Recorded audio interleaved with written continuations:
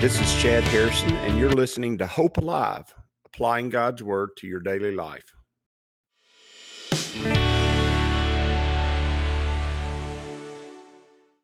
Hi, this is Chad Harrison, and I am the teaching pastor of Lake Community Church and have been serving as a pastor for 25 years.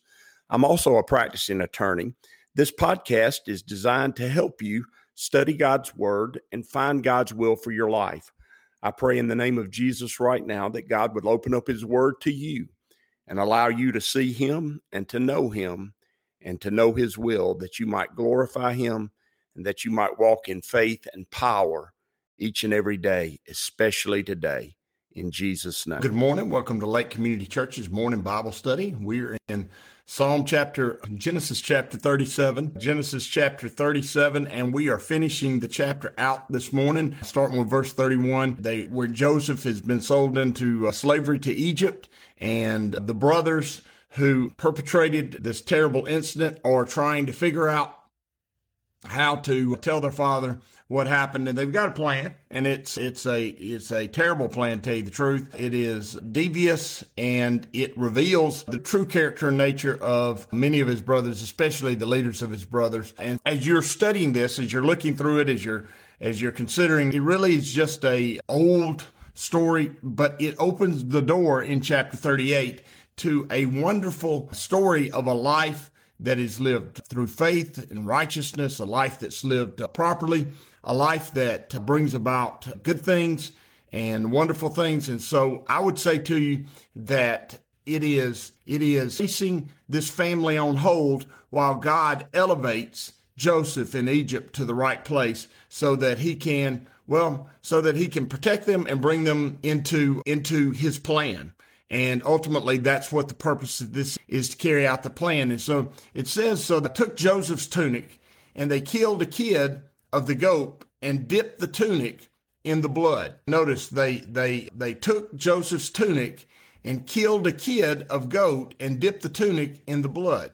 Now, obviously, in modern times, we'd be able to do a DNA test and say, hey, this is goat's blood. But back then, blood was blood. It had the same color for every animal, and it operated and acted in the same way. And when they killed that goat, I want you to notice it's a goat that they killed. They didn't kill a lamb. They killed a goat.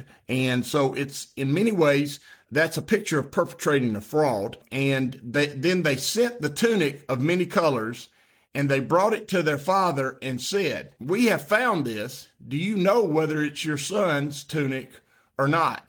I love it, that question. Do you taking it to him and saying, we found this. We're not sure whether it's his tunic or not.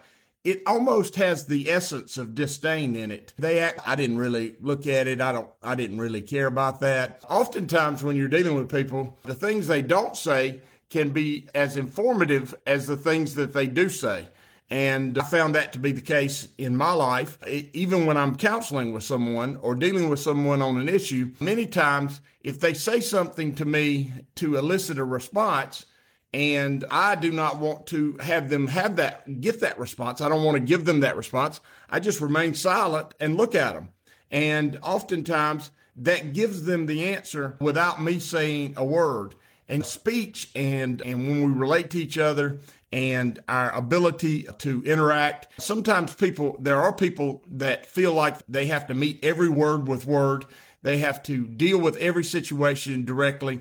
They've got to say something immediately or things will spin out of control. But the truth is that oftentimes our words mean things, our actions mean things, our facial expressions mean things, and our silence means things.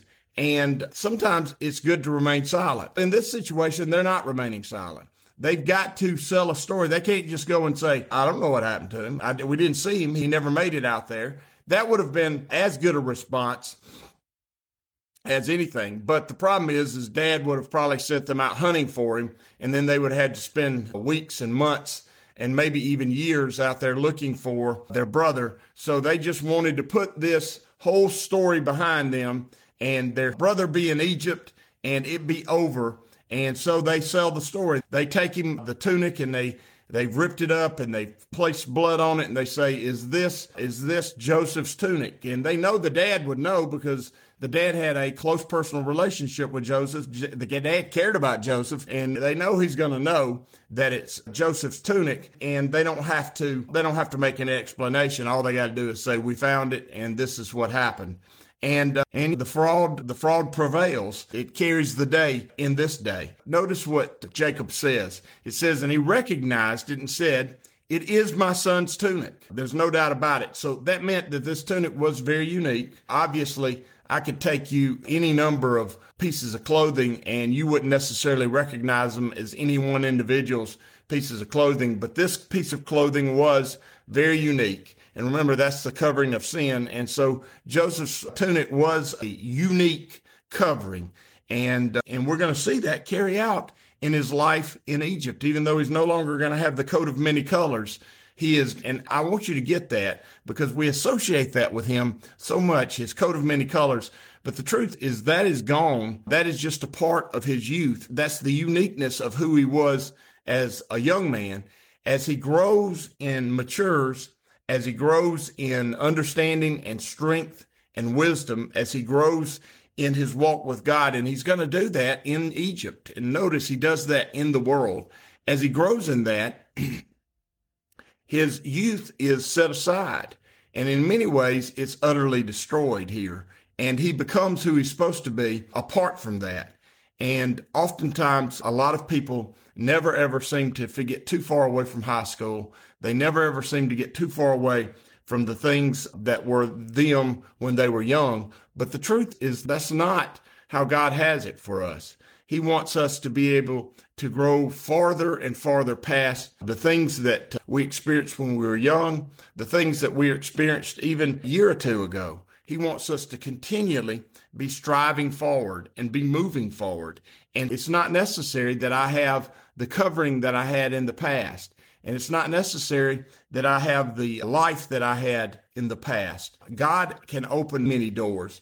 And so many people are afraid to even consider those doors and consider the possibility for fear that they might miss out. And I would say to you many times, because I talk to people about these things, they come to me and ask my opinion about them. I say to them, if you lose what you've got now in the process of seeking after what seems to be an opportunity God's given you for the future, if you lose what you've got now, what have you lost? Have you lost something of such great value that there's no way you would be able to recompense that? And oftentimes the answer to that question, to tell you the truth, no. If I lost this, I could find something comparable to it later on.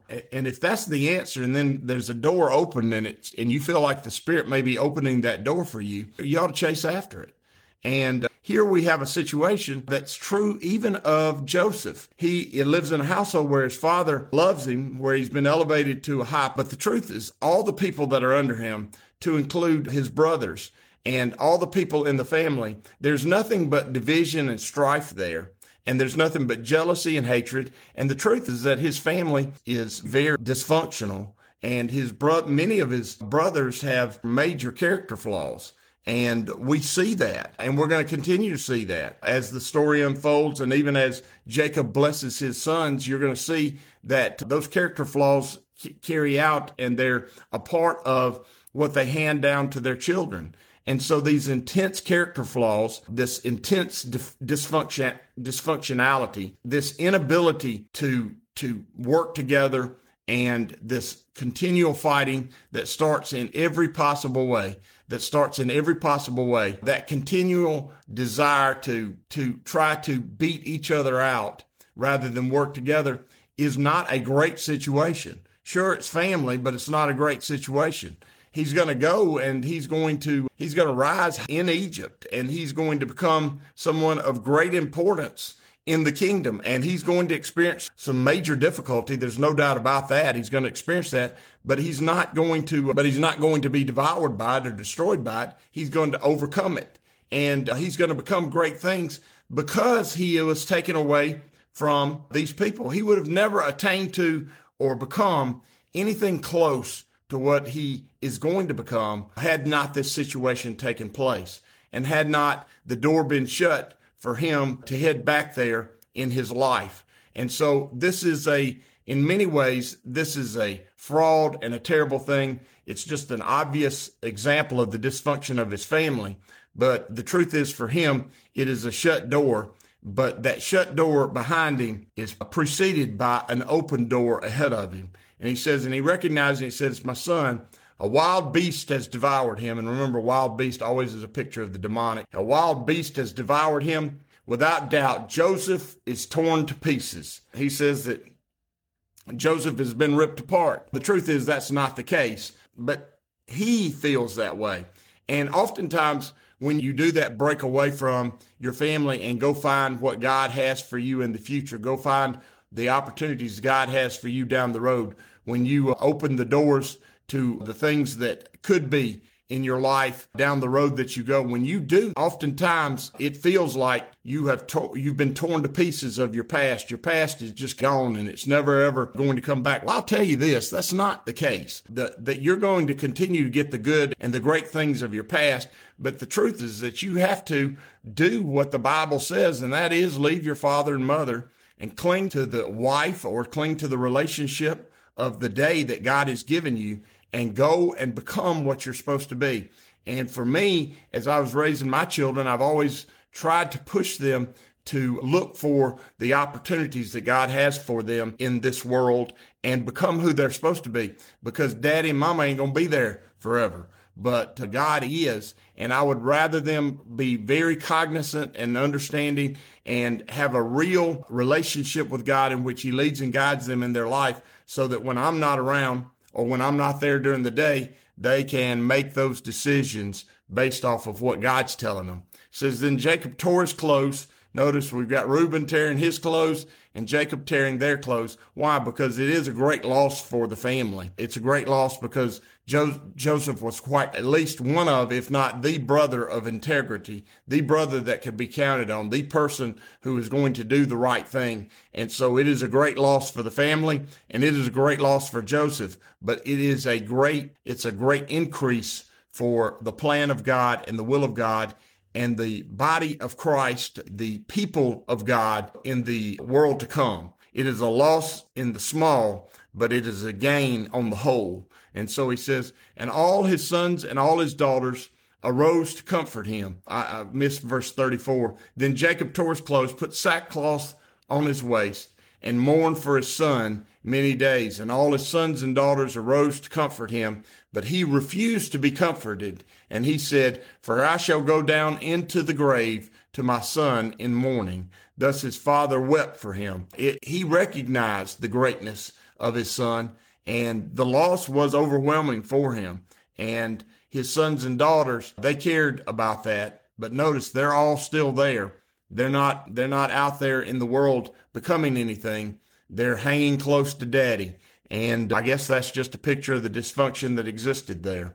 It says, now the Midianites had sold him in Egypt to Potiphar. Potiphar is an interesting person. His name is not actually a name. So many people have mentioned his name as a person, but his name is actually a name. It's an Egyptian name, and it means one of several things. It either means, like it says here, an officer, pharaoh, and captain of the guard, but it can also relate to a couple of other things. And it's important that you get it, because Potiphar likely was as important a man in Egypt as you were going to find other than Pharaoh. Because the word Potiphar, it does mean captain of the guard. It means a person that is high as far as the bodyguard of the Pharaoh. He would have been the one who ordered and handled all the troops that would have been very close to Pharaoh, that would have been had sworn allegiance to Pharaoh. But Potiphar can also mean that cupbearer position where you also take care of not only the food that is presented to Pharaoh, but you make sure that his clothes and his bedroom and everything else, it's always safe, that there's no cobras in the bed. There's no tarantulas placed in the tub. There's no place where something could bite and kill Pharaoh. You're also there to make sure that there's no poison laced in the clothes. He would have been over the very intimate things of Pharaoh, not just also the guards around him. That word also can relate to a person who runs a prison.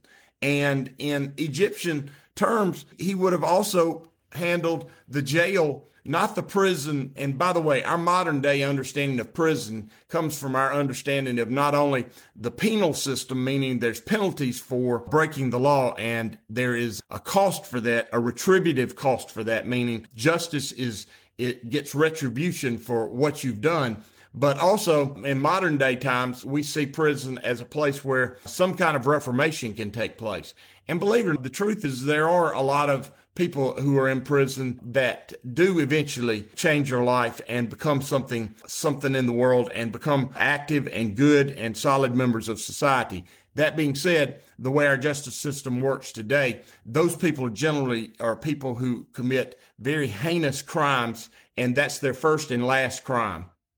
Most of the time, when a person ends up going to prison, it's because they've been involved in the criminal justice system for a while, and they've worked their way up to eventually being sent to prison. And sometimes that works for them also. But back then, if you were jailed or imprisoned, as we see here, as him being maybe the chief jailer also, if you were in that position, what would happen is that you were somebody of importance, because generally speaking, you were either a slave, you would have been in the very small, not very large jail because the Pharaoh is upset with you, or you would have been killed. There wasn't a lot of 20-year sentences handed out. Either you were of a value to the Pharaoh, and he wanted to keep you, but he wanted to punish you and put you in prison, or he couldn't trust you anymore and he would have you killed, or you would have been sent off into slavery. And that's exactly who Potiphar was. He handled all those things. He handled that butler, cupbearer duties. He likely was in charge of all the guards at the capital, at the place where Pharaoh lived. And then he likely was also the chief jailer, meaning he'd have been over the jail that was on that complex that held what we would call political prisoners, people that were of value to Pharaoh, but he wanted to discipline them in some way by imprisoning them. And if you were in prison, then you had only one of two options. Either you were going to be elevated back to the position you were in, or you were going to be executed. And so it would have been a very scary place to be, because just like the Tower of London in London, if you were one of the people that were in that tower, you were there either to be punished and then placed back in your position because you had value, or you were to be killed. And this is an interesting place where Joseph ends up. There was a Midianite, and the Midianite sold him to Potiphar, and Potiphar would have been somebody of great importance. And so if Joseph becomes who he's going to become, he's going to be himself somebody of great importance. And the story begins, and we will begin that story next week, looking forward to seeing all that takes place as far as Joseph and his life, and then ultimately how God brings about his best for his father, Jacob, and even takes care of his family and his brothers who have treated him. Remember, when people mistreat you, that does not mean that was outside of God's will. That might be the very will God's using to get you up and get you moving where you ought to be. And take that as the opportunity to look for God's will and look for God's plan for you. And if you'll do that, I promise you this, you'll grow, you'll become, and you'll find God's will, because he's eminently findable. If you seek him, you will find him, but you must seek him with your whole heart. As you go today, I pray that the Lord will bless you and keep you, that he'll make his face to shine upon you, and that he will give you hope and peace today in Jesus' name.